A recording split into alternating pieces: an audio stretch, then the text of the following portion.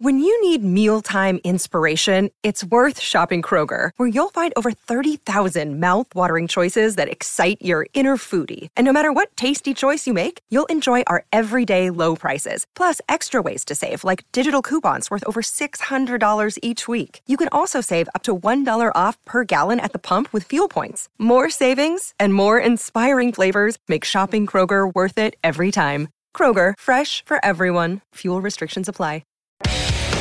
BJ Howes Meadowland, the Coast Tradies' choice for tools, steel, gas. Visit bjhowes.com.au. Welcome to Saturdays on the Coast on SEN Track. Yeah, good morning and welcome. We're live from Charm Haven. And Buttes, welcome to the beautiful north end of the Central Coast. Gary Birkinshaw with us as well from Central Coast Cricket. Buttes, firstly to you, good morning, mate. Great to see you. Steve-O, a very good morning to you and, of course, to Burko and our listeners. Great to be here. I love BJ Howes Meadowland. They're a great company.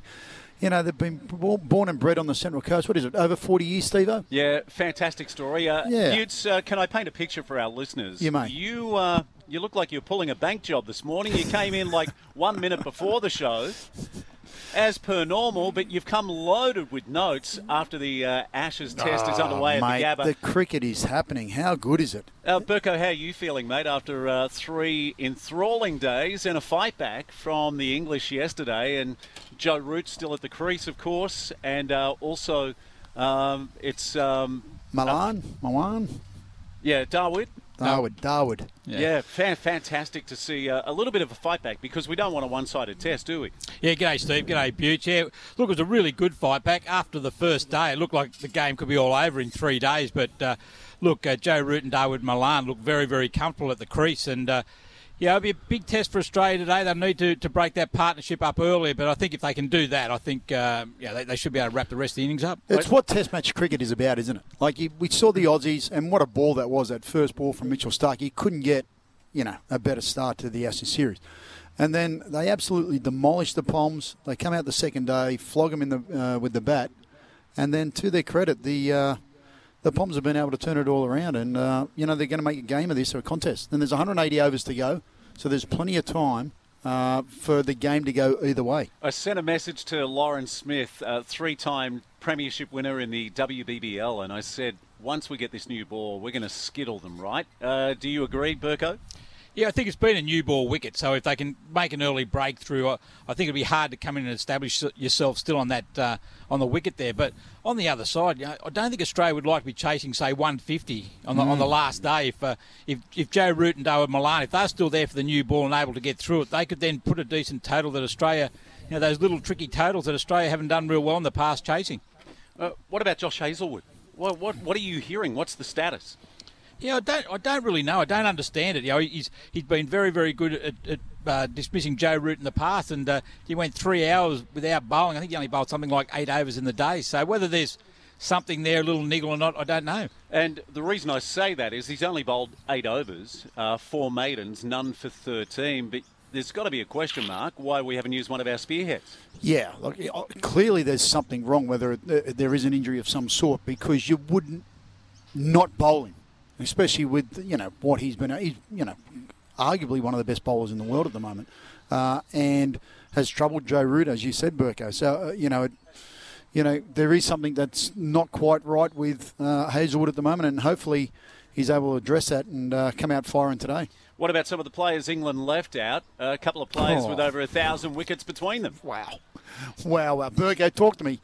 Jimmy Anderson, Stuart Broad. What are they thinking? Are they thinking about saving him? I don't know, but that pitch was ideal for both of those first couple of days.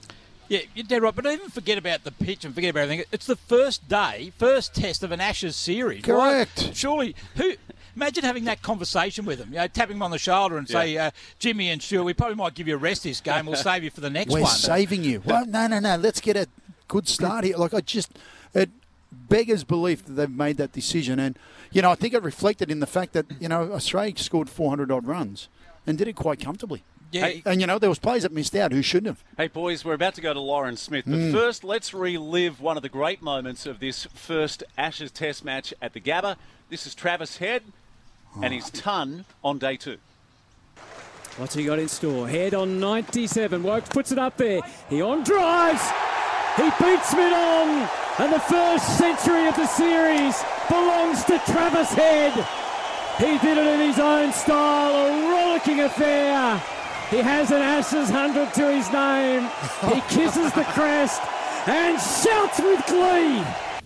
Yeah, great commentary there. And Burko, you've got some fast facts on his knock. Yeah, that's innings century come up in 85 balls, which was the third fastest Ashes Test 100. And I spoke to you before the show. I reckon for Travis Head, I reckon it's a career-defining innings. You know, in any sport you have, Butts, is that it's just one performance can actually set you up for a career. And Australia took his contract off, and he didn't give him an actual contract at the beginning of the year. Well, you think about the selections that, only 2 weeks ago, there was question marks over that number 5 spot. And, he's made it his own now. With that performance, and to his credit, it was a fantastic knock and very much needed when you consider Steve Smith. I felt probably would be disappointed in the fact that he missed out on a good wicket to score runs on. But that performance by Travis Head, outstanding. And what I did like was the fact that Cummins stayed around for a bit, Stark clearly stayed around for a bit, and Lyons. And which enabled him the chance to get, a further 50, 60-odd runs, which certainly helped the Australian scorecard and get them over that 400 mark. Yeah, look, there was certainly a target from the Australian batsman to go straight after Leach, the spinner. Oh, yeah. He went for 95 off 11 overs, and straight away, first of all, it was Dave Warner went after him, and even Steve Smith, as soon as he came out, he went straight after him as well, which is not Steve Smith's normal game. But so obviously a pre-tactic there. But the other thing with Travis Head, to have an aggressive player come in at number 5 can really change the momentum of the game. I sent you a text message. If you're going to wear a woolen vest in 30-degree temperatures in Brisbane in summer, you deserve to be tonked over the fence with a couple of sixes. But we've got some audio right now back at headquarters. This is Travis Head when he actually got dismissed for 152. Can't hang on. Oh, the indignity of it all. Heads back right away and he's been bowled. Bottom of middle stump. A little anticlimax to that at the end, but he pushed his luck one too far. Exposed the stumps and Wood was good enough to hit them. Travis Head's quite astonishing stand ends. All business as he leaves the middle. He's been all business since he arrived. That's an innings that will live long in the memory. Australia all out for 425. So there we go, commentary from one of the greats, Gerard Whateley. Hey, we've kept this young lady waiting far too long. Let's rise as one. Standing ovation there he goes. For Lauren Smith, 3-time premiership winner in the WBBL. Lauren, good morning. Welcome back to our show. Hey, guys. What have you made of the opening Ashes test at the Gabba? Yeah, I mean, it's been an absolute river of a start. I was actually, for day one, I was actually on the golf course with Alyssa Healy, would you believe it? So, we're on the 14th hole when the whole thing was kicking off, and, she had the phone going when one of our partners was chipping on the green, and then she let off this big hoo-ha because of the first wicket with that first ball. So, what a great first series. Hopefully we have a really good day today and, skittle them and then get those points on the board for us. Lauren, are you like cricket tragics? Do you girls tune in and watch the Ashes? Are you as passionate about as, most guys are watching the cricket who are just crazy fanatics? Are you girls similar in terms of the way you watch the game? I know you got your own careers, etc., but do you love watching the men's and this Ashes series? I think we do, yeah. A lot of us girls really do, love watching the boys play. They get around us, the women's cricket, really well. So, we give it back to them. And, I mean, who can not go around, watching the Ashes as well? So, yeah, there's just so much cricket on these days. We watch the Ashes all day and then you have the Big Bash at night. So, it's getting a little bit of a workout, the Cricket Channel, I think. Oh, Channel 7, they're getting flogged, seriously. Yeah, Lauren, as an off-spinner, we've got Nathan Lyon sitting on 399 wickets, which seems to be an eternity, really. Any advice that you could give him to try and help him get that 400th wicket? Well, I actually did message him before the test, and I was like, come on, you have to turn them sideways and all this kind of stuff. And I think he's in a really good place. And, yeah, obviously the England boys are just batting really well the last day, and hopefully he'll get that wicket maybe today, early morning. Hey, what about this, Lauren? Burko told me before we came on the air some key numbers with the Australians between certain overs. Tell us more, Burko. Yeah, so during last season's series against India, and it comes back, I think, to Australia's lack of red ball cricket, they've really struggled to take wickets between the 30th over and the second new ball being taken. I think Mitchell Starc's taken just the 2 in last series, and Nathan Lyon only took 5 wickets in the last India series between the 30th and the second new ball, which is when Nathan should really be coming into his own. Yeah, I just don't really know. I think, it's obviously a really big ask, only having that one, leading spinner with Gaz. I think, the Aussies might be missing a trick with, another leggy or something like that. So, I think it's just, they're just obviously matching up against some really quality batters these days. And, I think, cricket's just moving forward really well. And but Gaz is in a really good place, and I'm sure he'll get this wicket really soon, I think. Yeah, I find that an interesting stat, Gaz, when you think about how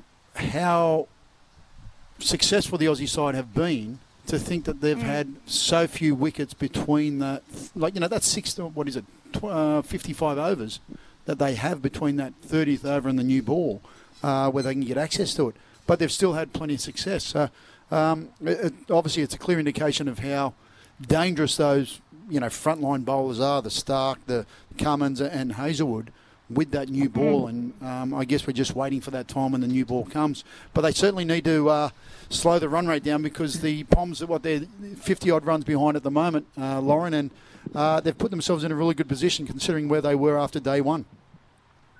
Yeah, I think so. I think maybe the first few days they were just warming up. I know they've had a really tough start coming out of that quarantine. A few of their practice games were washed out. So I think, they're starting to warm up now, and they still have, plenty of bats to come with Stokes and Ollie Pope. So, hopefully we can get a few wickets early this morning, I think. They had to show something. They really had to draw a line in the sand. Let me throw this out to everyone. The ex-Gabba curator who was there for decades, Kevin Mitchell, who you may have met in your time, Burko, he's come out and said that the English made a woeful decision, that they should have bowled first up. What are your thoughts? Oh, look, it was a very sporting wicket first up, wasn't it, on the first day? So we've said a lot about the England batting in the first innings, but on that wicket against a high-quality Australian fast bowling attack, I reckon there's a lot of batting sides in the world who would have struggled on that. Correct. But Joe Root, I think he was on a hiding to nothing anyway. England in the past have won the toss, sent Australia into bat, and they've put 450 on the board in the first innings. So I think they got a little bit spooked by that. But then I think the wicket was probably a little bit more sporting. I think if he had his time again, he probably would have sent him in. I wonder if the decision would have been different if he had Anderson and Broad in the side. Yes, correct. They're even comparing the decision to Nasser Hussain back in 2002. Butts? Yeah, well, again, hindsight's a beautiful thing, but I would suggest that when you win the toss, the majority of the time you're batting first, Burko. So, you can't be critical of a guy that, it was clearly now looking at it, the Aussies absolutely demolished them with the ball. And Lauren, I'm just curious about getting away from the Test match for a minute. The BBL has kicked off, and, the Sixers had a great start against the Stars. We saw last night the Stars come back and beat the Thunder. Yeah, hold your thunder there, Butts. Hold your thunder. We're off to a break. Oh, gotcha. We'll come back with Lauren and discuss all of that in a couple of moments' time. On our way to the break, let's have a listen to how last night unfolded. Came down to the final over, the final ball. Thunder versus the Stars. Here's the audio. Zampa in, cutting on strike. There's an edge. It doesn't matter. Zampa got one straight through, cutting. I don't think he touched it. But a dot ball wins the game for the Stars on the final ball. Well done, Adam Zampa. That is a great over under pressure. A leg spinner, Sam, to bowl the last over. Needing 11, he goes 1, 2, 1, 1, 1, dot. Take a bow, Adam Zampa. There is no bigger pressure than that. And he has delivered for the Melbourne Stars. They had no right to win that game. The Sydney Thunder have stolen defeat from the jaws of victory, and the Stars get a win in front of their home crowd one that they should never have had. BJ Howes Meadowland, the Coast Tradies' choice for tools, steel, gas. Visit bjhowes.com.au. This is Saturdays on the Coast on SEN Track. Yeah, we're live from BJ Howes at Charmhaven Saturdays on the Coast. Steve Allen, Michael Butner, who played almost 300 National Rugby League games, and the great Gary Birkinshaw is joining us. Burko, I just noticed your phone cover. The Richmond Tigers. Richmond Tigers. I noticed that myself. Yeah, mate. A very passionate Richmond supporter. So went through a few. Actually, went through a lot of lean years. Lean years. It's been good. The last 5 years have been pretty good. Yeah, and there was a period there where they almost boned Damien Hardwick, and I keep saying, Butts, you've got to have stability in the top job. It would have been too easy for the Tigers to bone Hardwick. Of course. And then they win 2 in 3 years. You know what happens at most clubs, organisations, whatever it may be? The inmates run the asylum. Correct, and they just panic and they want this success overnight, and it just doesn't happen, unfortunately. You know, you think about what happened with Penrith. It took Gus Gould 7 years to get him to that point, and he actually left 2 years ago. And you're still seeing this flow-on effect. But the building blocks were in place. Correct. And you'll see this happen at the Bulldogs. You know, he's starting to, plant, the foundations of what's going to be a strong club again, which will be, for you, very, very pleasing. Yeah, he's got the jacket on. I see, mate, you brought the Canterbury Bulldogs hat. Yeah, it's been sitting in my car, and I felt really bad because I just felt you were almost walking around naked without it. What about the hat I've got on? Yeah, the holistic fitness. There it is. Yeah, run by Rosie Stimson at Tawoom Bay. Mondays, Wednesdays, Fridays, first thing in the morning at the crack of dawn as the sun rises. What are we doing? A bit of yoga or a bit of... You could be doing a fitness session with... outstanding young athlete, Rosie Stimson. Gotcha, a bit of crouching tiger or something like that. Yeah, absolutely. Hey, here at BJ Howes, just want to give a shout out to Scotty and Josh. They're running the show here. They've got a bunch of super specials. Burko, one of them is the gasless welder. Gasless welder, it's $3.95, but they said they could maybe do it for $3.50 if you come in and mention SEN. What kind of things we're going to be making with that? I could just visualise Butts here, I reckon he'd be out the back in the garage. I reckon he'd make some lovely story tracks. I reckon it'd be really good. I could just imagine Butts on the welder. I think it's a match. I'm so glad you asked Burko what he could make with it and didn't ask me because I wouldn't have a clue. Well, I've got a couple of things I want to do over Christmas when we're on a break. And, one thing I've always thought I might dabble in is like a brewery. So right. I might, a bit of a home brew. Might do some big steel vats. What do you think, Burko? Am I painting a picture? You are painting a picture. I like the brewery part. Steve-O's Lager. Yeah. There you go. There's a ring to that, isn't there? There's a ring to that, yeah. Yeah, so you can do that all with a welder from BJ Howes. And the super special is the butcher's knives. They're normally over $100. In fact, they've been slashed to $95. I've seen these babies. Everyone needs these butcher's knives this summer. This time of year, surely. Like, you got your hams, your turkeys, your whatever else you're having for Christmas. Lunch, dinner, whatever it may be. I think they normally retail for about $135. They've been slashed to $95. Let's go straight back to Lauren Smith right now. We want to talk BBL. And, Lauren, maybe we'll pick up the conversation that we had off the air about the fact that there's just not enough star power at the moment. How do you feel? Yeah, I don't know what's going on there. So, there's just some of the teams are getting rolled for, under 100. I don't know what's going on, whether it's just really quality bowling or just some really, really bad shots. So, I don't know what's going on there. But, maybe they have to recruit elsewhere or, I'm not really sure what's going on with the boys, I think. Lauren, we talked about it just off air, and I was mentioning that I felt that the BBL had a great little window probably about 3 or 4 years ago, the first probably 6, 7 season, maybe 8 seasons, where they did the school holiday thing, right? And kids were going to the games. It created this FOMO where you didn't want to miss out on seeing a BBL game. I think they got a little bit greedy, Cricket Australia, with extending the season. And, you're not seeing the crowds, you're not seeing the big-name players anymore.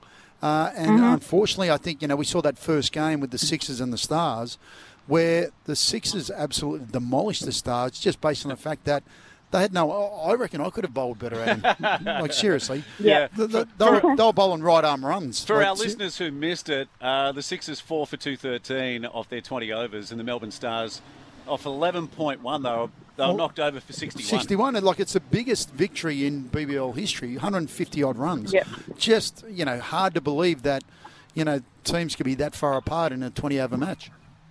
Mm. When you look at the scheduling... I think it's the scheduling because I've heard that there has been too many games. They want to try and cut back on the games so some of those Aussie players can come and play. That's where they get all the crowds in and all the money and all that hoo-ha.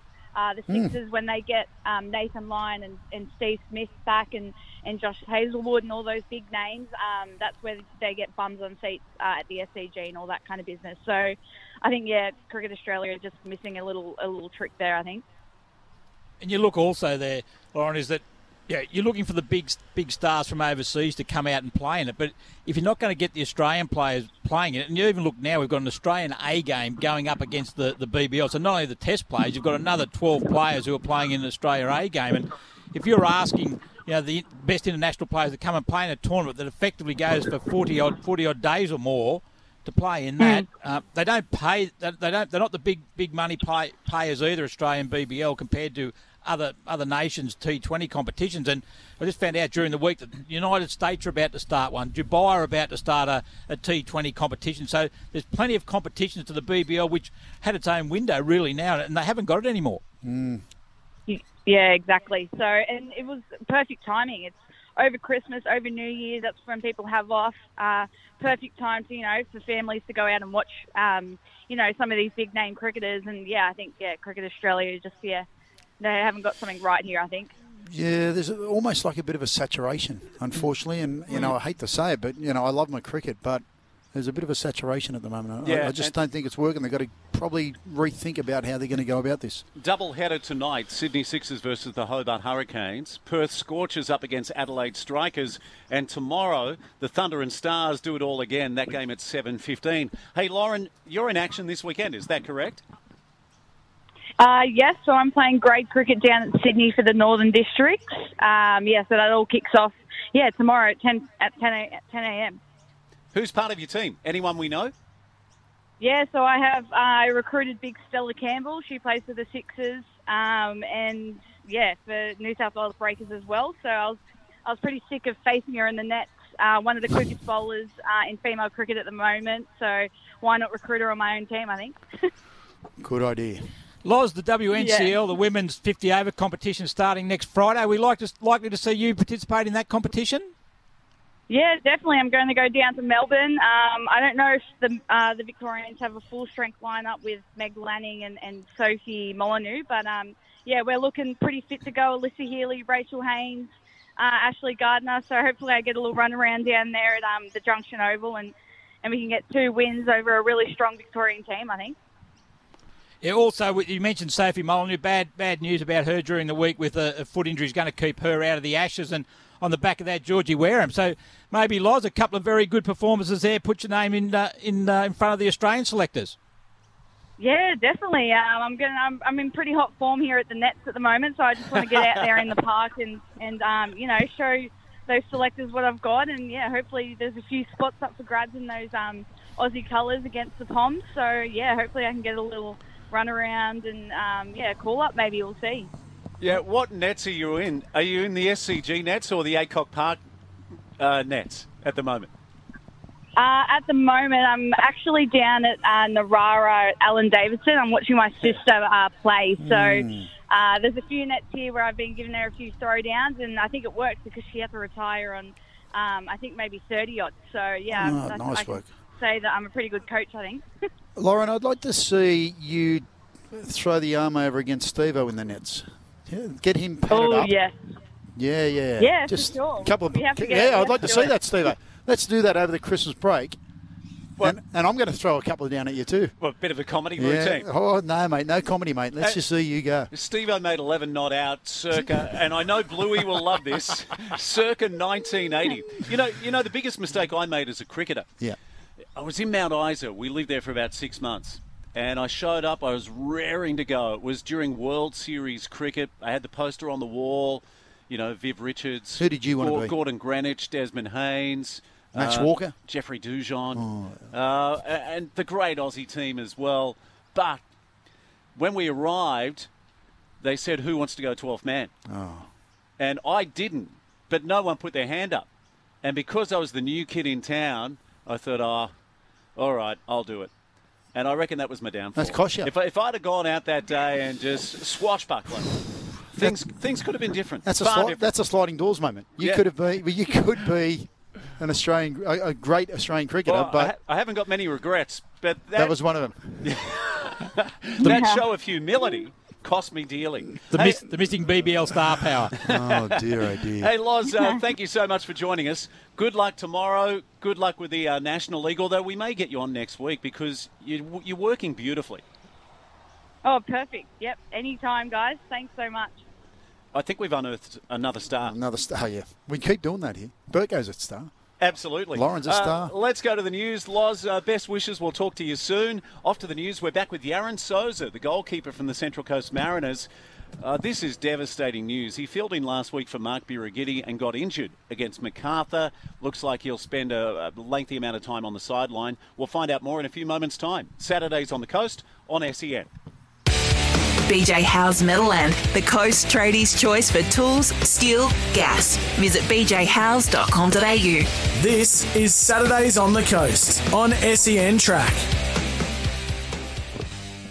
Good morning. Hope you're enjoying the weekend so far. We're live from BJ Howes at Charm Haven, O'Hart Close. Love it here. My first time at BJ Howes at the north end of the coast. Normally we're at Lisarow, but fantastic location here.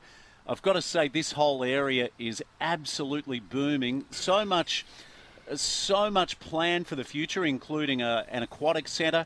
I believe there's a new school going in. There's talk maybe of an indoor athletics centre, which we've spoken about on our show previously. we have. So but you know what? It's a beautiful area up here. You know, and it's obviously, when you think about the Central Coast, or in particular that Gosford, Erina, Terrigal, Wombrel, etc., like, there's no more land there, and this is the only way you get this urban sprawl, and it's moving up here, and you're still close enough to the beach, and you got everything that you need here.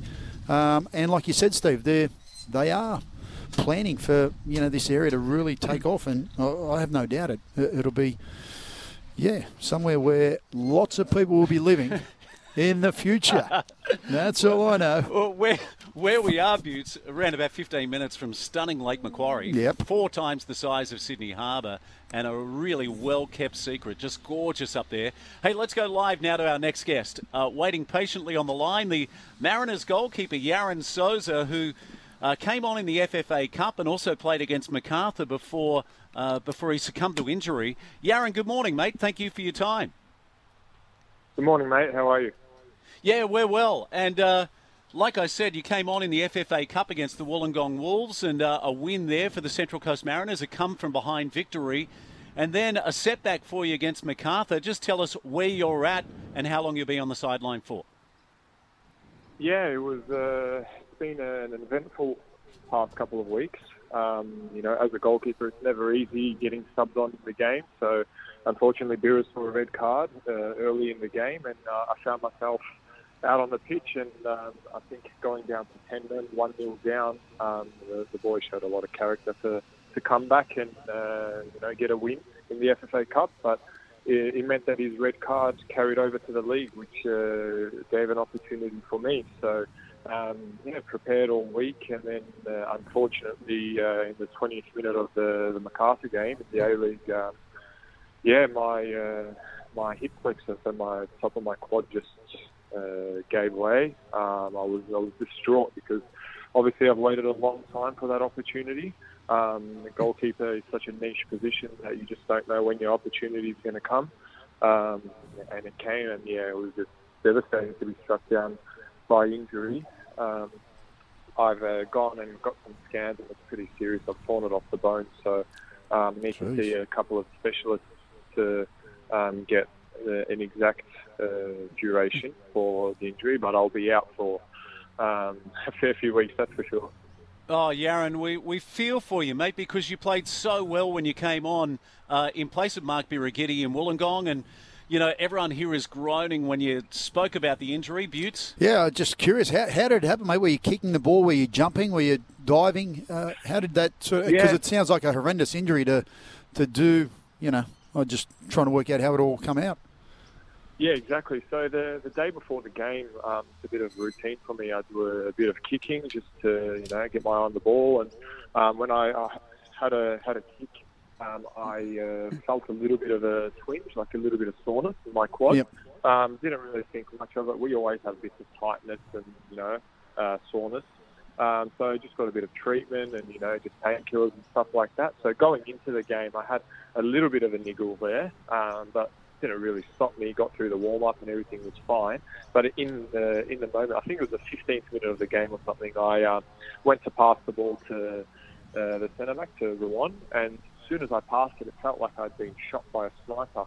To be honest, it felt like an instant sharp pain in my leg. So just speaking to the specialist and the surgeon, I think that was the moment that it popped. It basically got pulled off the bone.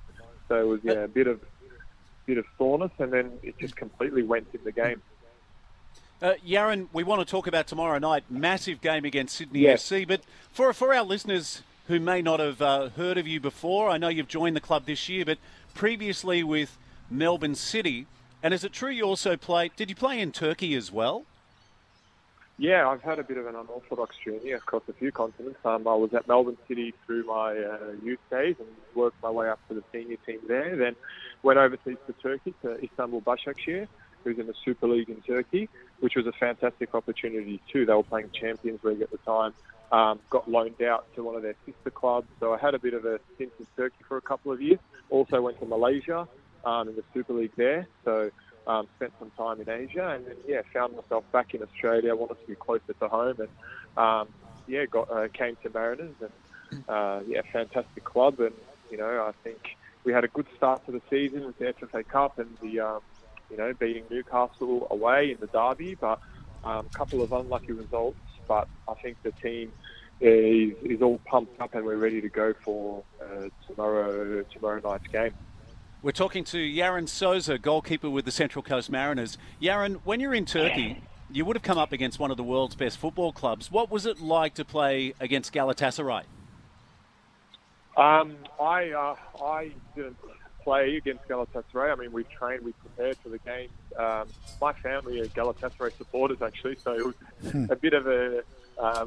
it was pretty funny with Dad and Granddad. They're passionate supporters, so... they support me, but at the same time support their team. I think the key thing over there is just the passion. I mean, that people live and breathe football. I mean, we'd go on away trips, and once you're on an away trip, even from the airport, the moment you land on the bus, people are, they're throwing rocks at the bus if they have to, lighting flares. I mean, it's just, it's very, very passionate over there. So, look, it was definitely an experience for me, yeah. It's a nice way of putting it, your life at risk, calling it passionate fans. That's okay. I see it differently, but that's okay. Hey, Yaron, I just want to talk about how have you found the adjustment with the club? Obviously, they had a good year last year, new coach in Nick Montgomery, and I think the introduction of a whole lot of young players and players that have been involved with the academy program, I think it's a really good and positive message that they're sending to a lot of the kids on the coast, that there will be opportunities for players to play in that yellow jersey. 100%. I think the club's got a really good foundation now. We have that good balance between a few of the older, more experienced players and that youthfulness coming through. And I think it shows. We have some star young players who are coming in and doing well. The club's based off family, and I think that's what it is. The young players, the old players, everyone gets along. We're a tight-knit group. That's what I love about the club, to be honest. That friendship, that friendship gets us through. And I think that showed even in the FFA Cup game, getting down to 10 men. Half-time, if you just have a look at the faces of all of the boys, we had 100% belief. We trusted one another, and I think that's going to take us a long way this season. Yaron, Sydney FC, they actually played the FFA Cup during the week, and they defeated Macarthur 2-0. Monty says that's no advantage, the fact that Sydney FC played midweek. What are you expecting tomorrow night from the Sky Blues? It's staggering that they're in 11th place on the table and yet to register a win in the A-League men so far this year. Exactly. Look, Sydney FC are always a strong side, and I think they might not have had the best start to the season, but they're still full with quality players. They've had a couple of injuries as well, unfortunately, with Bratton going down and Ryan Grant, I think, testing positive to COVID. So, but they're a very strong side, and we expect them to be coming out full force. But at the same time, we've had a full week to prepare. We've, as you said, we didn't have a game this week. They did, so we were all eyes on Sunday. So we just need to focus on ourselves and make sure we're right, and hopefully we come away with the 3 points. Yeah, and first home game for the Central Coast Mariners this season. Boy, Yaron, I hope the house is rocking tomorrow night. It's a late game too, the late show. 6 o'clock, I think. 6:20. 6:20, there you go. Are you calling, Steve? Yeah, exactly. So I'll be calling with Paul Wade, former Australian captain, on SEN tomorrow night, and can't wait for the match. Yaron, thank you so much for your time. It's been a pleasure to get to know you a little over the radio this morning. We wish you all the best with your recovery and look forward to seeing you back on the field in this campaign. Thanks for having me, guys. Awesome to chat to you.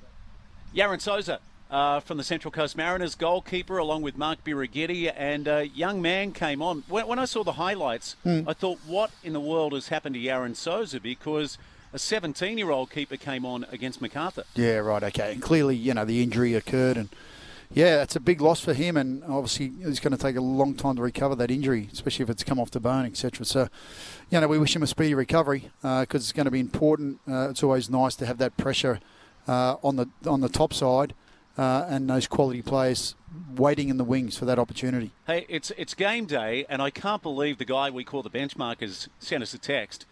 North Sydney Bears are in action this morning. They certainly are. And he says, TC says, love the show, boys. Michael has a future as a town planner.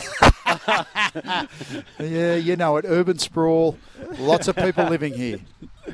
It's all happening. Hey, speaking of TC, the Danica Clark Foundation scholarships are open for the class of 2022. So if you're an aspiring young athlete between the ages of 12 and 25, jump on the Danica Clark Foundation website, and you never know, you could be a scholarship holder in 2022. It's the most prestigious list in Central Coast sport. We're off to a break. Back in just a moment, live from BJ House at Charm Haven.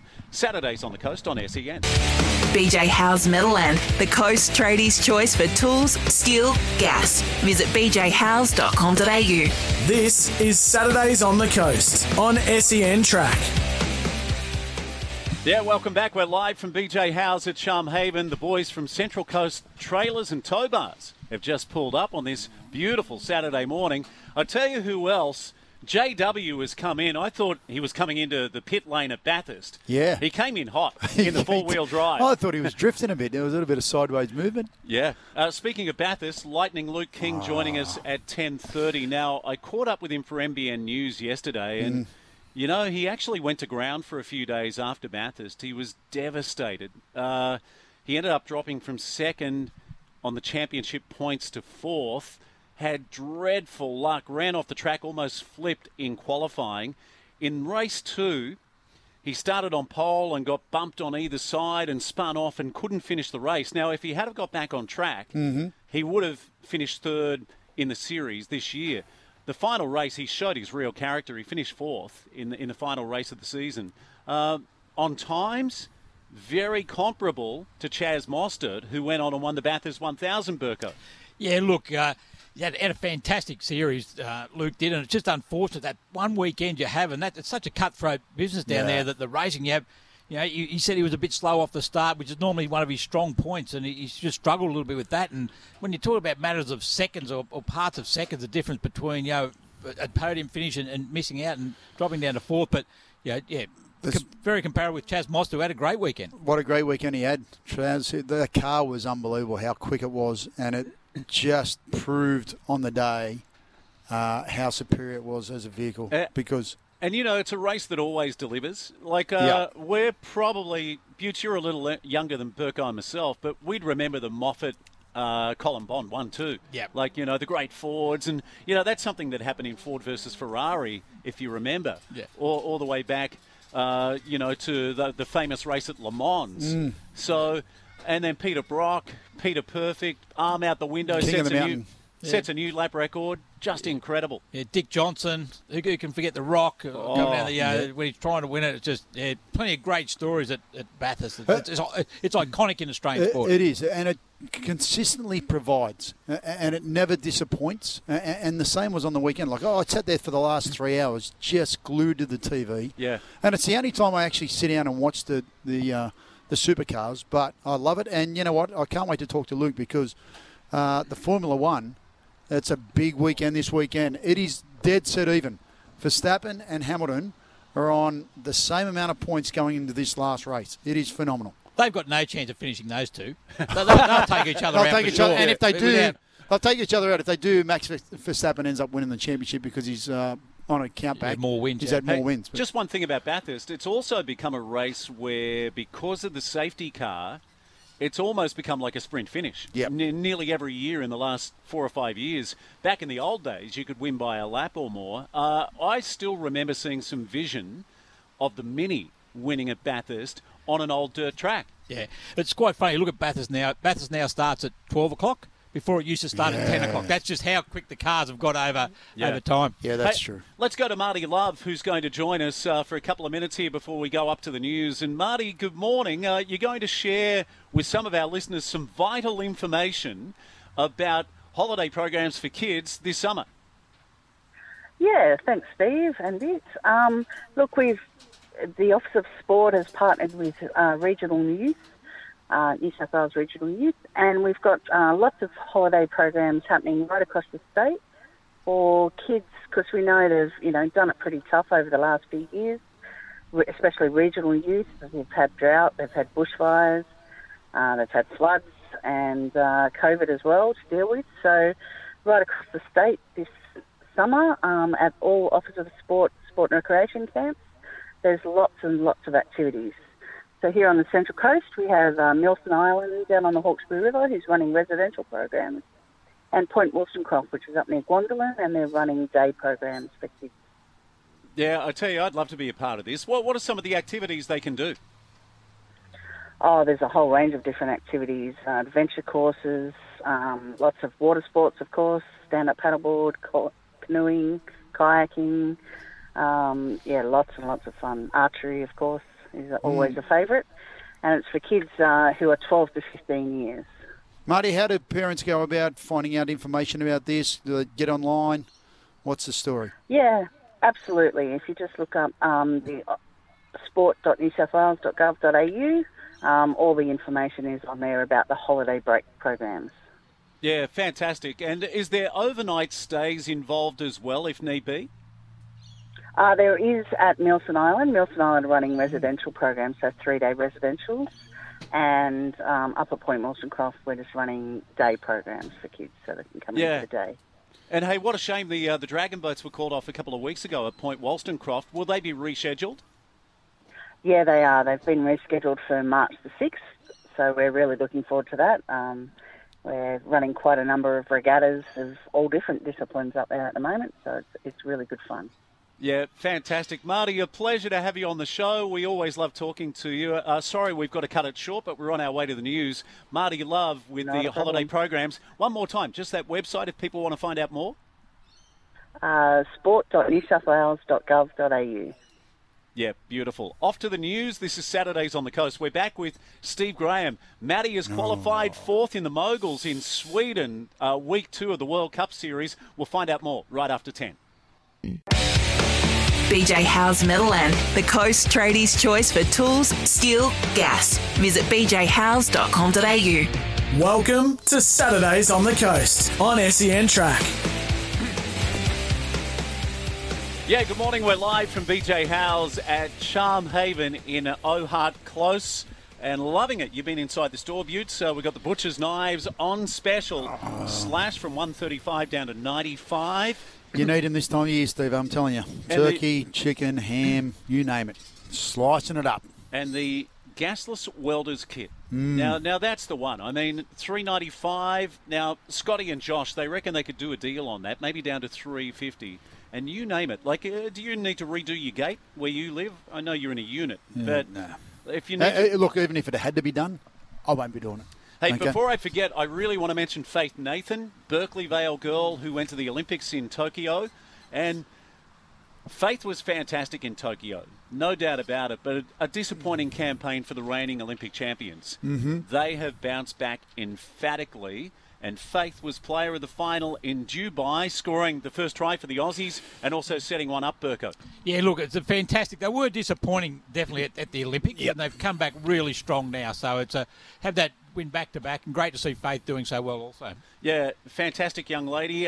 We invited her on the show, and she said any time after lunch would be good because the celebrations are still underway, Butts. Of course. Anytime you get that sort of win, then why not? Why wouldn't you be celebrating? Just talking about lunch there, I saw Butch just ducking into BJ's house. He'd come back out. I thought he'd come out with a catalogue about the welder and that. And I look over, he's got the actual lunch menu. Yeah, it's a menu, mate. I'm starving. I got up this morning, had a train. Yeah. And then it's a 40-minute trip up here, so I just had to go home and quick shower, bang, and then get straight up So here. So that's your 100 burpees? Yeah, got them done. Yeah, I had a boxing session this morning, so... Hey, Burko, just before we go to Steve Graham with an update on Sweden and the World Cup moguls, this time last week we were broadcasting live from the Country Championships, the Regional Bash. Tell us how that unfolded. Yeah, look, a great weekend for both the men and women. The women played on Friday evening and then on the Saturday where we actually broadcast from. And Newcastle and Coffs Chargers, they were actually finished the top two and were able to progress through to the finals day, which is going to be held in North Sydney in February. And the Central Coast girls, they didn't actually manage a win over the weekend, but fantastic experience for them. They were all local girls who played our local competition, so they'll certainly benefit from that experience. But one thing we did notice was just the quality of female cricketers out there now is just unbelievable. And the young girls coming through, they've been playing cricket now for half a dozen years or more, and there's plenty of talent there that augurs well. We spoke to Lauren about the future of women's cricket, certainly in good hands with some of these girls coming through. Rep side selected? Yeah, so the men play again tomorrow. So they got their regional bash is playing their third round tomorrow up at Raymond Terrace. So most of them got they lost both their two games last Sunday as well against both Newcastle sides. That was a little bit disappointing, but they're going to pick on Tuesday. They're going to select their side that'll play in the Men's Open Country Championships, which is going to be played at the end of January. So a bit to play for the boys. Yeah, absolutely. Let's go live now because I got a text last night, or actually first thing this morning, and it said, forget about cricket, Steve-O. Winter sports is where it's at. With Matt Graham qualifying fourth in Sweden in the World Cup moguls. Let's go live to a guy we like to call the Hot Dog. In fact, I'm giving him a standing ovation. Not? Get up. Steve Hot Dog Graham, good morning, mate. Hey, boys, how you going? Steve-O and Butts, good to be back on the show, mate. Good, Hot Dog, it's good to have you back, mate. Seriously, when you're back, it just means that there is exciting times coming up. How's the boy going, mate? Mate, he had a bit of a rough trot last weekend in Finland. Ruka finished in 10th, but jumped out of the blocks last night in qualifying for a fourth qualifier.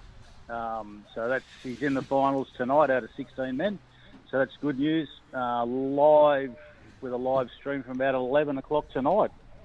Yeah, we should be able to check it all out. But mate, there's so much winter sports happening, boys. It's incredible. Did you hear about the Aussie team, the mixed team, qualifying for the Olympics in the curling? Never been done before.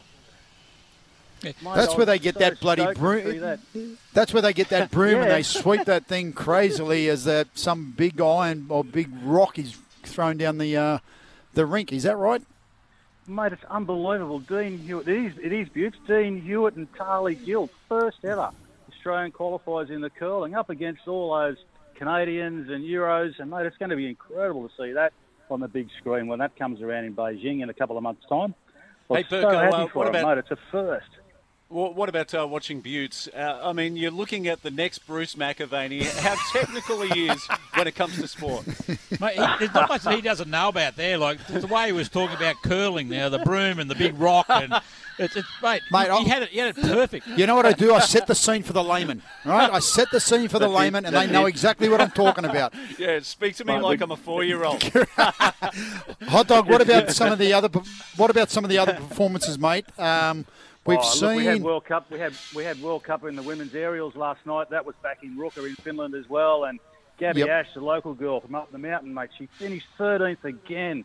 Just missed the 12, which goes through to the finals, but so close. You know, she put down a fantastic jump. 80.95, just missed by a smidge to get through to the final 12. But mate, she'll get there next time. There's another one on tonight for the girls.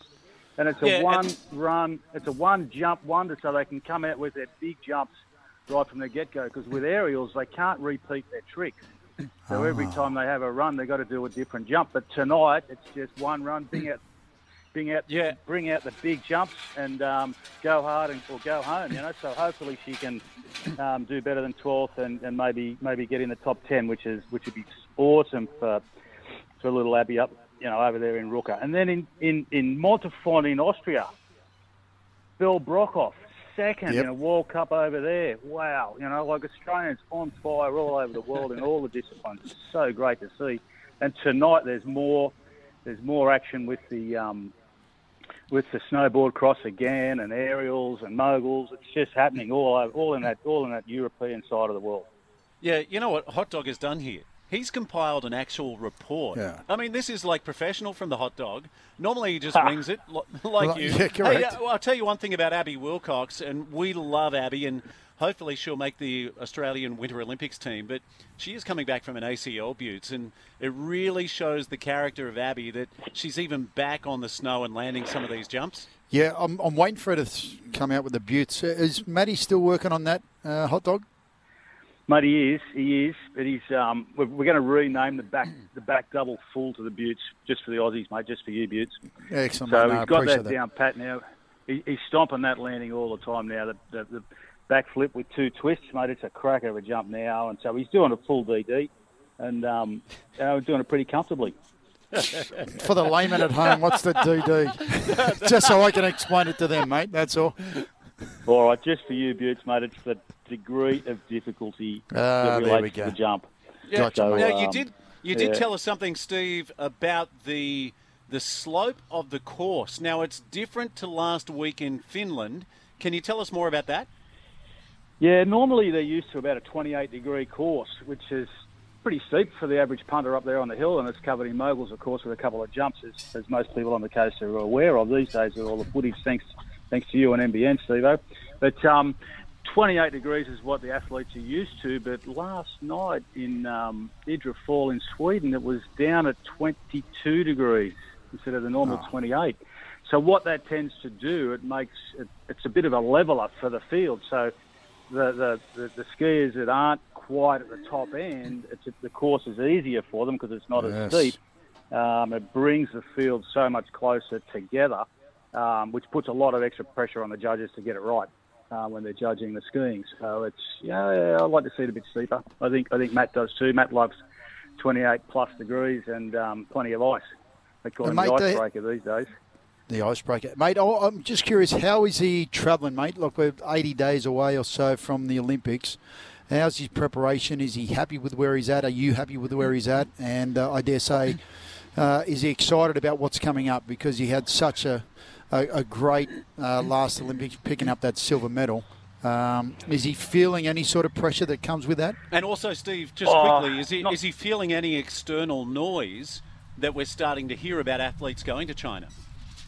Yeah, look, he did. Just on that topic, Steve. I'll come back to yours in a minute, Butts. But yeah, look, he's had a couple of contacts from a few newspapers and the like in regards to some comments from him with the diplomats boycotting the Olympics. But he's not at all focused on that. And look, let's face it, they're the diplomats. It's a great holiday for them. I wish I could get a holiday like that. We have to pay for ours, I guess, when we go over to watch the Olympics. So, look, they're focusing on the sport. Butts, second at the last Olympics. That was 4 years ago. Funnily enough, the top six are still the top six. You know, the guys that all qualified sixth last night were the top six from the end of last season. And with the inclusion of, say, Ludwig Falkstrom and Brodie Summers from Australia, Ludwig's from Sweden, the top six is still the same as what it has been for pretty much 4 years. So as the young guns come through, and there's been a couple of good American kids come through, Nick Page and Cole McDonald, they showed good signs last weekend. They're only young guys. I think Cole McDonald's only 18, and once upon a time Matt was 18 a long time back. But got to keep an eye over their shoulder. But I think the big guns just keep stepping up, and the sport keeps going to new levels, and it's sort of everything's moving upwards. But pressure-wise, not a lot of pressure at this stage. And even if there was, Matt loves the pressure of standing in the start gate. It's never really bothered him to any real degree. I think he goes better when it's under pressure, but no pressure from last results or last year's overall rankings and that sort of stuff. It's a new season, and you just got to stomp the landings and try and win the judges over. Yeah, he's a pretty cool cat like his old man, the hot dog? Yeah, that's a great answer, but I really think when you said about the top six hasn't changed, you could look at probably any sport around the world, and like if you looked at tennis, for instance, we've got the big three, haven't we? Yep. So, they're still there, although Federer might be on the way out. If you look at the World Surfing Tour, you've still got Gabriel Medina, who's setting the pace, and John Florence. Same, I guess, there's a changing of the guard, definitely with the women's tennis, that's for sure. But, it's the usual suspects in Beijing, and it's going to come down to who can nail it on the night as to who will finish on the podium, because any one of them, I guess, hand the medal to Mikhail Kingsbury, the greatest of all time, but then second and third, well, hopefully Matty can bump him out of that top spot. Yeah, it's been interesting, Steve, because Mikhail's like 29 and a half. He'd be closer to 30 at the next Olympics in February.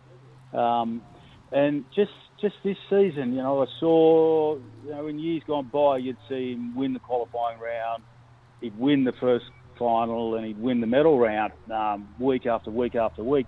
But just there in Ruka, he was back at fourth at one stage. Last night he only qualified third for the finals. So you've got the likes of Akuma Hiroshima from Japan. He slowed down a little bit, but he qualified first last night. And they're just it just seems that they're focusing more now on being absolutely perfect with their skiing and their jumps, and in particular the landings. That's what beat Matty last week, was his landing. He didn't quite stomp that bottom air, and what was a really, really, really good run, just by not making just not sticking that bottom air landing. The judges really caned him back to 10th. But it just shows you've got to just get that 4-point landing. Skis and poles all hitting the ground at one time. I think what he's saying is, what the hot dog is saying, Mikhail, there's chinks in the armour. He's vulnerable. There is, and it's time for Matty to strike. Yeah, Mikhail, he'd be quivering in his boots. That Matty Graham's dad from Down Under. Yeah. He's called him out. He's called him out. That's what's happened. Bit of trash talk on SEN on a Saturday morning, and that's going to filter back to Sweden. Look out. And into Beijing for next year. You could be a wanted man, hot dog. I'd be happy to be a wanted man in that regard. And look, I think everyone's beatable, and like they're really the big guns. You got to throw in there Benny Cavett from France. They're really pushing each other really hard at the moment. It's great to see. It's fantastic watching. Yeah, the live stream again, 11 o'clock tonight. Yes. Yeah, like the footy teams that put up something in their dressing room, like a quote from someone or a photo. Yep.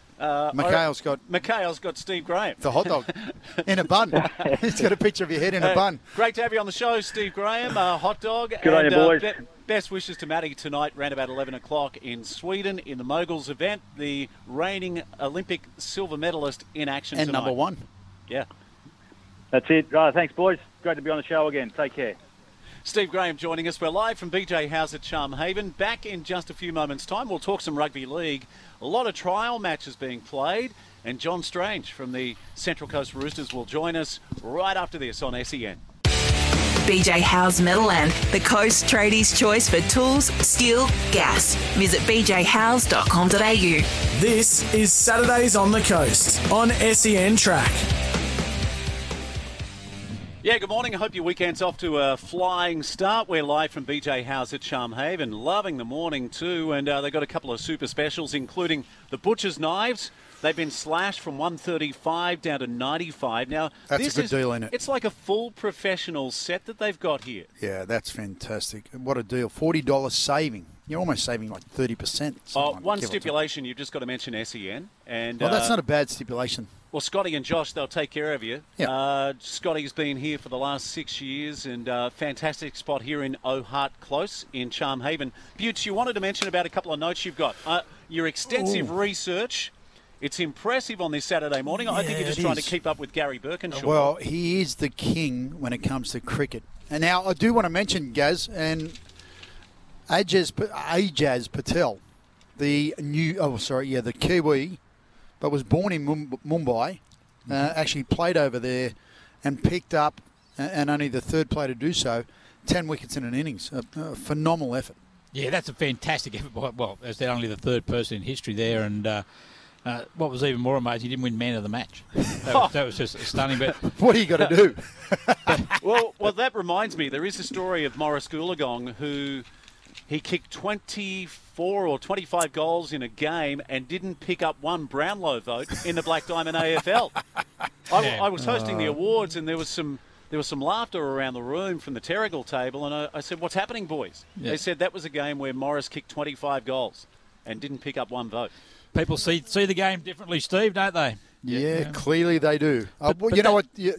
One of the things I want to touch on is Cummins, his first test as captain, obviously had a great start, picks up a fifer, which was outstanding. Cameron Green picked up his first test wicket, which was great. Yep. Also picked up a golden duck. Now, seriously, Burko, it does my head in any player that doesn't play a shot and gets bowled. What are you thinking? You know what? Well, I reckon, just of my own observation, I reckon that's probably the third time this year in Shield cricket as well that he's actually done that. Mate. He's let the ball go, and got a bat there to use, Butch. That's what it's there for. Use it. It does my head in. I cannot stand players that do that. I don't know why, how. Your eye's not in that good. Hey, correct me if I'm wrong, but didn't Matthew Hayden for a while didn't offer a shot? Like, it took him a while to cement his place. The thing about it, and that's funny you should mention that, because one of the things I remember so vividly is Matthew Hayden shouldering arms to Curtly Ambrose at the MCG Boxing Day test. And he came out and said, "Look, if I had my time again, I would actually play the same shot." You get bowled again. It's just beggars belief. Don't know why you.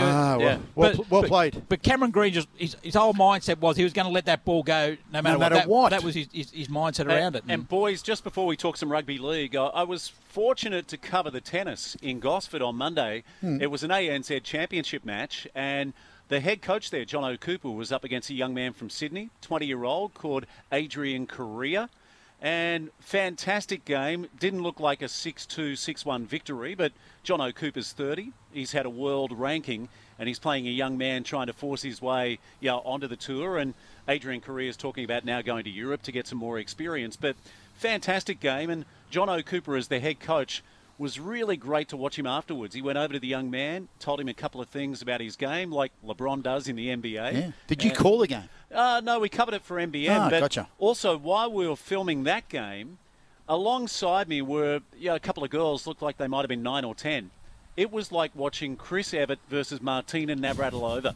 The baseline rallies for these two young girls were phenomenal, but every court was full of players, and it kind of fills your heart with joy to see grassroots tennis at that level. And I know that Jackie DeVivo and her son Nick DeVivo, they're part of the Danica Clark family. Yep. And he's got a real opportunity, Nick DeVivo, to play at a high level as well. So best wishes to everyone, and we'll start talking some more tennis over the summer. And I think Ash Barty's got a lot to do with that. You know, the rise of female tennis and tennis in Australia because of her performances over the last 4 or 5 years. Been phenomenal. Yeah, definitely performances and certainly the way she goes about it. On the flip side, you also read this week that Bernard Tomic's come out and says that he's going to make a real fair dinkum crack at tennis again. Like, blah, blah, blah, blah. Bernard and that other guy, Nick with a silent D. Yeah.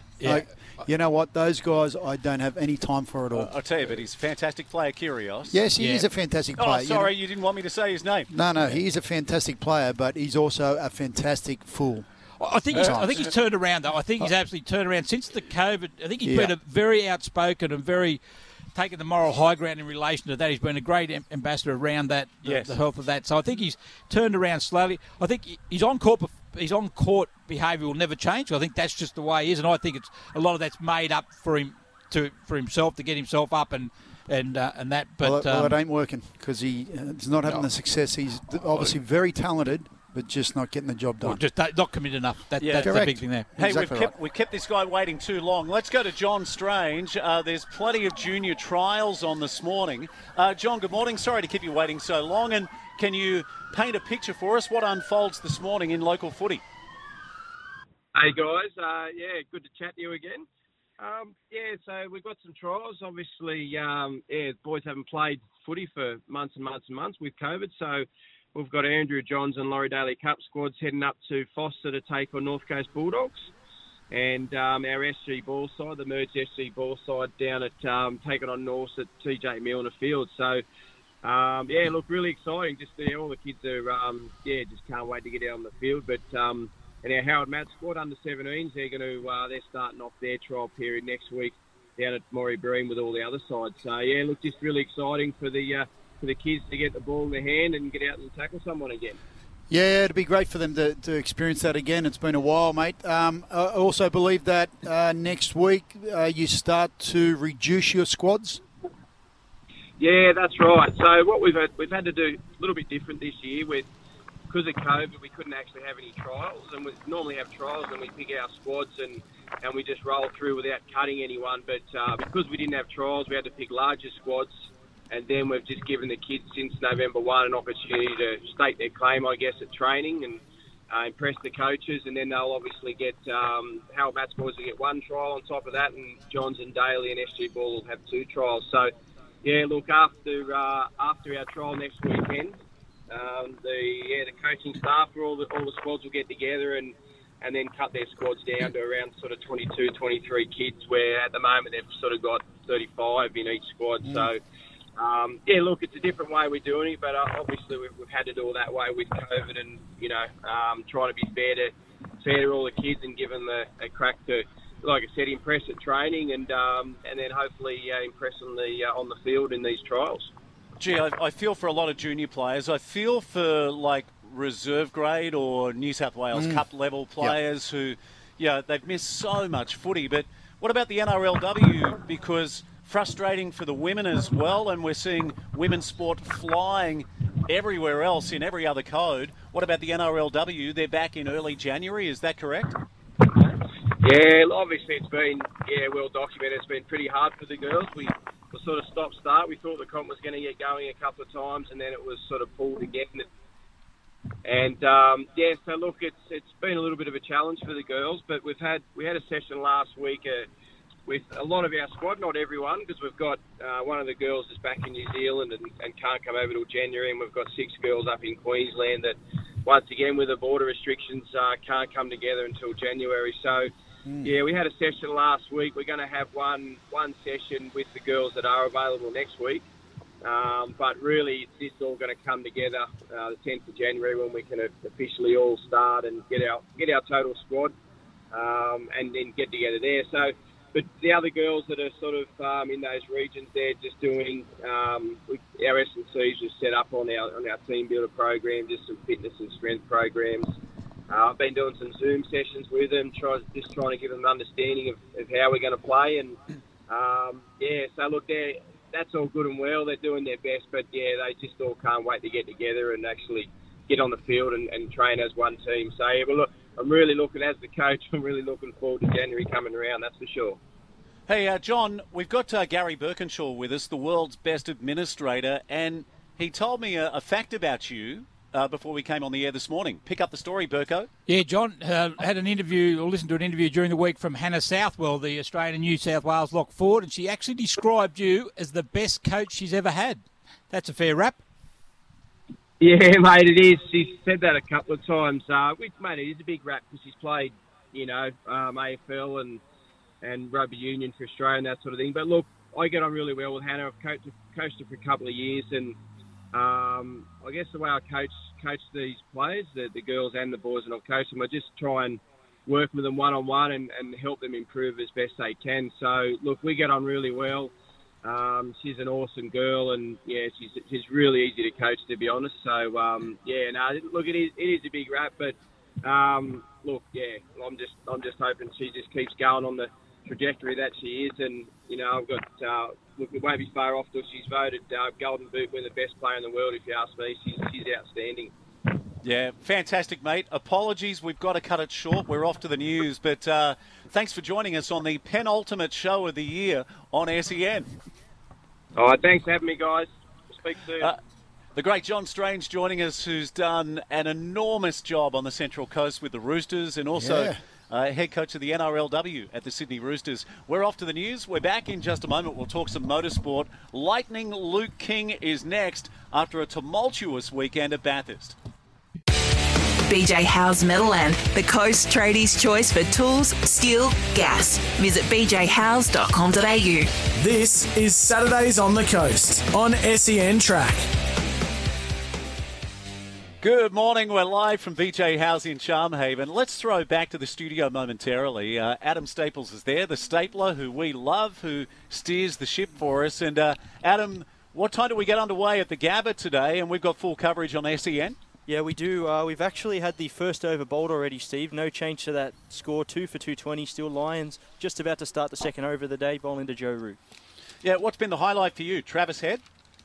Oh, that's got to be amongst the highlights. But look, for me, it was nice to see the England come back because I'm an Australian fan, but you like close Test cricket. You like cricket that's not one-sided. And in my opinion, it's been a great way to start the Ashes series for 2021-22. Yeah, fantastic, mate. You're exactly right too, because we want the Aussies to win, but we don't want it over and done with in 3 days, do we? Or do we just want to rub the Barmy Army's nose in it, Burko? What are your thoughts, mate?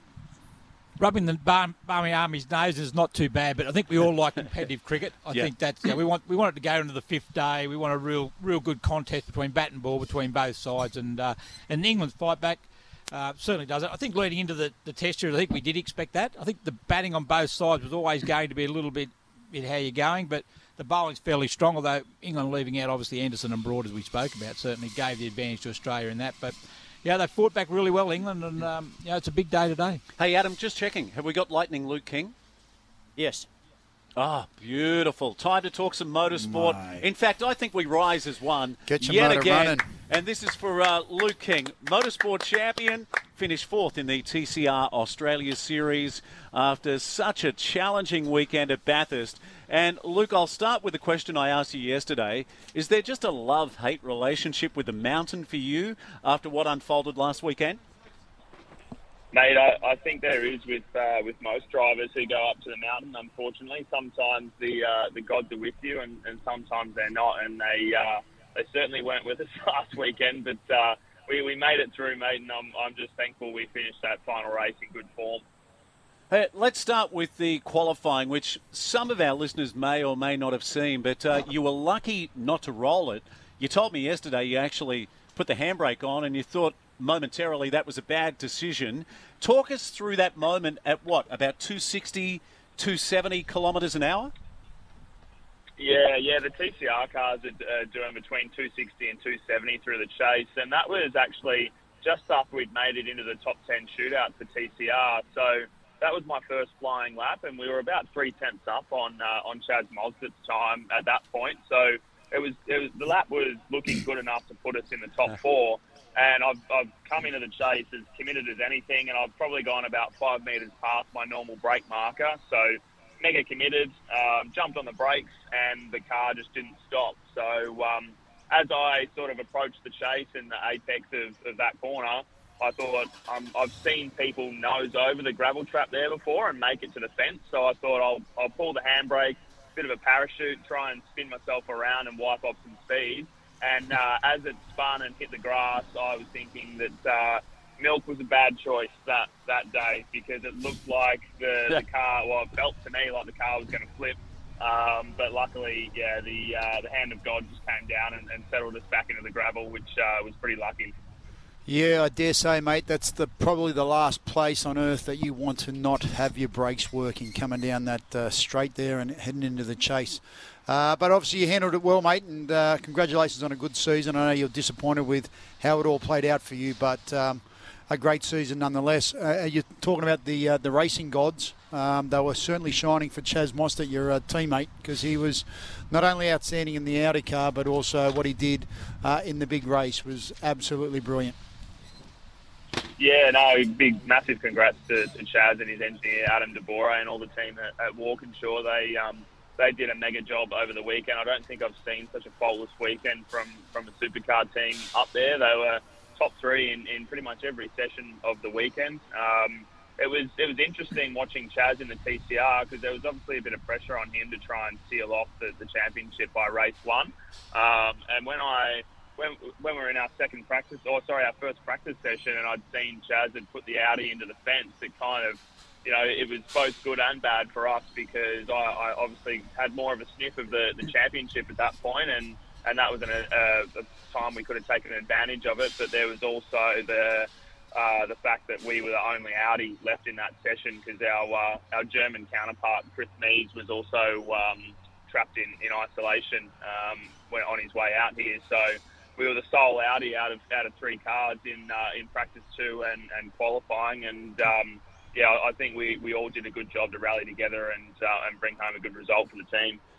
Hey, Luke, just tell us, you told me yesterday for NBN about how Chaz hit the wall, but give our listeners an insight into what a fine line it is on the racing line.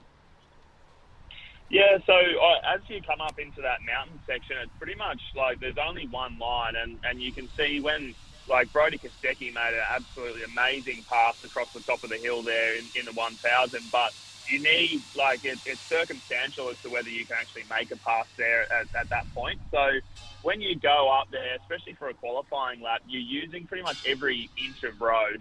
So you need to be as wide as you can on the entry to a corner to be able to give yourself enough room to turn through and carry speed. So basically there was some oil slick that had been dropped by some cars in a previous session, and it looked like to me that they'd just run out of sawdust to chuck on the road up there, and they'd left a strip of oil just long enough at the turn-in point. So when you load up the car at that point, it was slippery on the outside. So I kind of, as I said to you yesterday, I'd committed to just not using that part of road for that session. And I think Chaz was the first one to really venture out there and see if there was any grip. And sure enough, there was no grip. And as soon as he turned in and loaded the car up, it swiftly escorted him into the concrete barrier and caused a lot of damage to the rear of that car. And it actually put the drive shaft through the gearbox. So the boys had to replace the gearbox overnight. And I think they were up till about 4 a.m. to get that car ready for qualifying. Hey, Luke, you said to me yesterday, now, I don't know whether this was cone of silence, but everything is usable on the air. Did you feel like TCR Australia made maybe the wrong decision to go to Bathurst as a double-header with the supercars? Do you feel like all year you've been standalone and suddenly you felt like you might have been second fiddle? Yeah, I think I've been fairly vocal on that before. I think TCR needs to stand on their own 2 feet. It's its own brand, and I think it does well. It's got its own category, it's got its own followers and fans. So I think we all needed to band together to get up to the 1000 weekend and have an event for the fans. But certainly the supercars took over that weekend, and we were very much a support category. I think most of our races got cut short, which is not ideal. It's not what our sponsors signed up for, but I think it was good at least that we got up there for the weekend and we were able to get in front of some fans before the year was out. In what's been such a poor year in terms of being able to carry out sporting events like the 1000. Yeah, Luke, I got to say, mate, the big race didn't disappoint, and it never does. When you look at the trials, the tribulations, the highs, the lows that go on for that 6 hours that the race is on. It was just fantastic to see, the success that, what the race brings. And, again, we touched on it earlier, but Chaz was outstanding. He's teammate Lee Holdsworth was brilliant as well. But First win. Yeah, they didn't miss a trick, mate, at any stage. They were just phenomenal, weren't they? Yeah, absolutely. And, yeah, you're right, touching on Lee as well. I mean, he's been a great competitor for us in TCR this year. But he was faultless as a co-driver and really fast as well, which is a pretty lethal combination. They do call him Lethal Lee, so he lived up to his name on the weekend. But I think you've got to look back at Walkinshaw's time at the 4 Sydney events that we had prior to Bathurst, because they were absolutely nowhere on some of those weekends, and it really looked like the team was struggling. And I've got a feeling that they were actually using those 4 Sydney events as a test weekend to get ready for the 1000. I know Chaz and Adam are pretty strategic like that with car setup, so it wouldn't have surprised me if they'd put a bit of work in and sacrificed some of the results of those Sydney events to make sure they had exactly the package that they needed to go up and pretty much destroy everyone at the 1000, which is what they did. Yeah. Hey, Luke, can you stay with us? We've got one final commercial break, and then we'll come back and talk some Formula One because it is on. What a weekend, Luke. Yeah, absolutely. Yeah, can't wait. Yeah, we'll come back in a moment. We're talking to Luke King, motorsport champion, finished 4th in the TCR Australia Series after a tumultuous weekend. That's the only way to describe it at Bathurst. This is Saturdays on the Coast on SEN. BJ Howes Meadowland, the Coast Tradies' choice for tools, steel, gas. Visit bjhowes.com.au. This is Saturdays on the Coast on SEN Track. Welcome back. We're live from BJ Howes at Charmhaven on this Saturday morning. And in the words of Bill Laurie, got him! Got him, yes. Tell us more, Adam. So, Gary Lyon, a.k.a. Nathan Lyon, has his 400th wicket.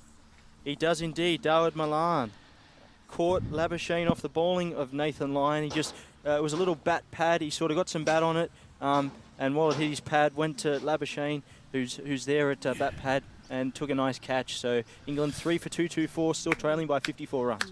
And Malan made only 2 more runs from his overnight score. Is that correct, Burko? Yeah, that's correct, yeah. And 74 overs in, so 6 overs before the second new ball. Big wicket there. Get new batsman in, second new ball. Well done to the GOAT. Like, seriously. Like, he's proven over time what a great bowler he is. And, he probably, I don't know whether, he looks unlikely. He looks all these things, right? He doesn't look like a cricketer, but you know what? He means a lot to that team.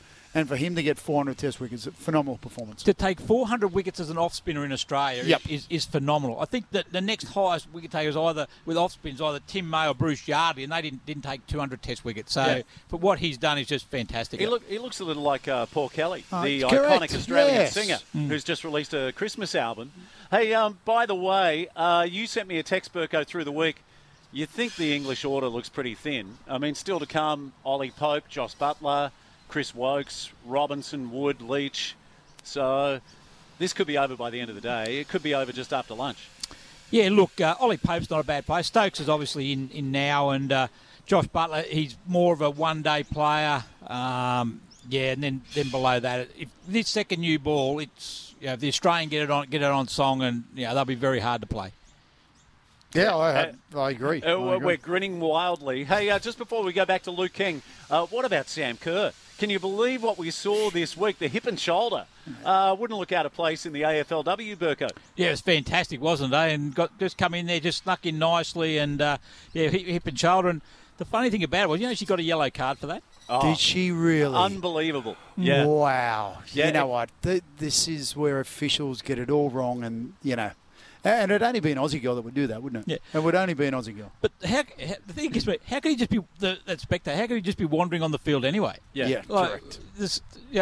Sam Kerr hip and shoulders him, and then the security guards turn up. Imagine she should have yellow card. Like, seriously, I don't understand that. What happens if she had have done something serious to him? Would she got a red card? Couple of words for you: ludicrous, overzealous, and.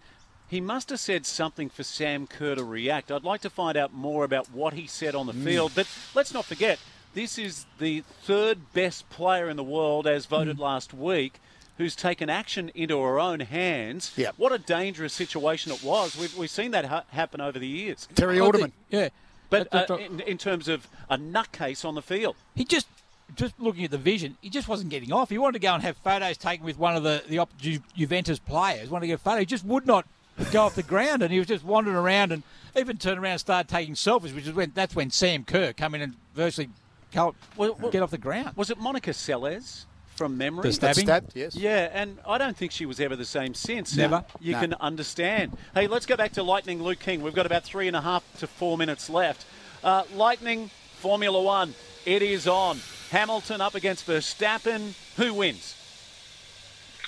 Oh, mate, it's a hard one to pick. My gut says go with Hamilton. He's been there before. He's done it. He's seen it all, and he's certainly playing the championship game right now. But I think with the unpredictability of Max at the moment, like, you just don't know what's going to happen in this championship. And for all we know, they could both go skating into each other at turn one, and Max wins the championship by taking Lewis out. It's happened before. We've seen it with Senna and Prost in Japan. So we're in for a historic weekend, that's for sure. Luke, can I ask you, if that happens, right, how will that be seen by people? All right, the public, the media, the officials, right? If Verstappen just runs straight into Hamilton, takes him out, takes each other out, how will that be perceived and how will it be seen, mate? Because it wouldn't be good for the sport. No. We want this to be decided on track. I think it needs to be a duel out for the entire race. You know, best team with the best pit stop. Most reliable car, best racer should win this weekend. If it was to happen like that, Michael Massey, our Australian race director, who we've heard a lot from over the telecast on Formula One, who's been getting hounded by Mercedes and Red Bull, has already come out and said that if there's anything untoward that goes on throughout the weekend, he actually has the power to exclude someone from the championship. So I think it's, the warning has been put out there nice and early before the cars have even hit the circuit this weekend. So I think if we see anything like that go on, Buttes, there will be championship ramifications that come from it. So, they'll be approaching it cautiously, and it'll be, if one of them takes the other out, it'll be at their own risk, because the risk of losing the championship by doing something like that is pretty real. Yeah. The highlight for me is Daniel Ricciardo winning this year at Monza. Absolutely sensational. Hey, Luke, you've got about 45 seconds. Just tell us how proud you are that you're the man that's come through everything from Toyota 86s to TCR Australia, and you really are there flying the flag for the Central Coast for the first time really since Mark Skaife. Yeah, thanks, Steve. It is pretty cool. It's been a dream come true for us this year, but also the journey that we've been on, and you and Buttes and everyone in the Central Coast media has been on it with us, helping to push through. Where at the moment we're talking to some of the team owners from Audi in Germany for the World Touring Car Championship and trying to make some headway over there. So, I would have never thought that we'd be able to make it this far with the challenges that you face in motorsport, with the funding that you need and sponsorship and all that sort of stuff. So, you're right, mate. I am just really proud that we've managed to make it this far, and we're actually punching above our weight against guys like Chaz and doing the coast proud. Yeah, good on you, mate. We've got to go. Thanks to Gary Birkinshaw. Outstanding, guys. Well done, buddy. Thanks to Josh Kine. Thanks to Adam back at headquarters. We'll catch you next week for the final show of the year.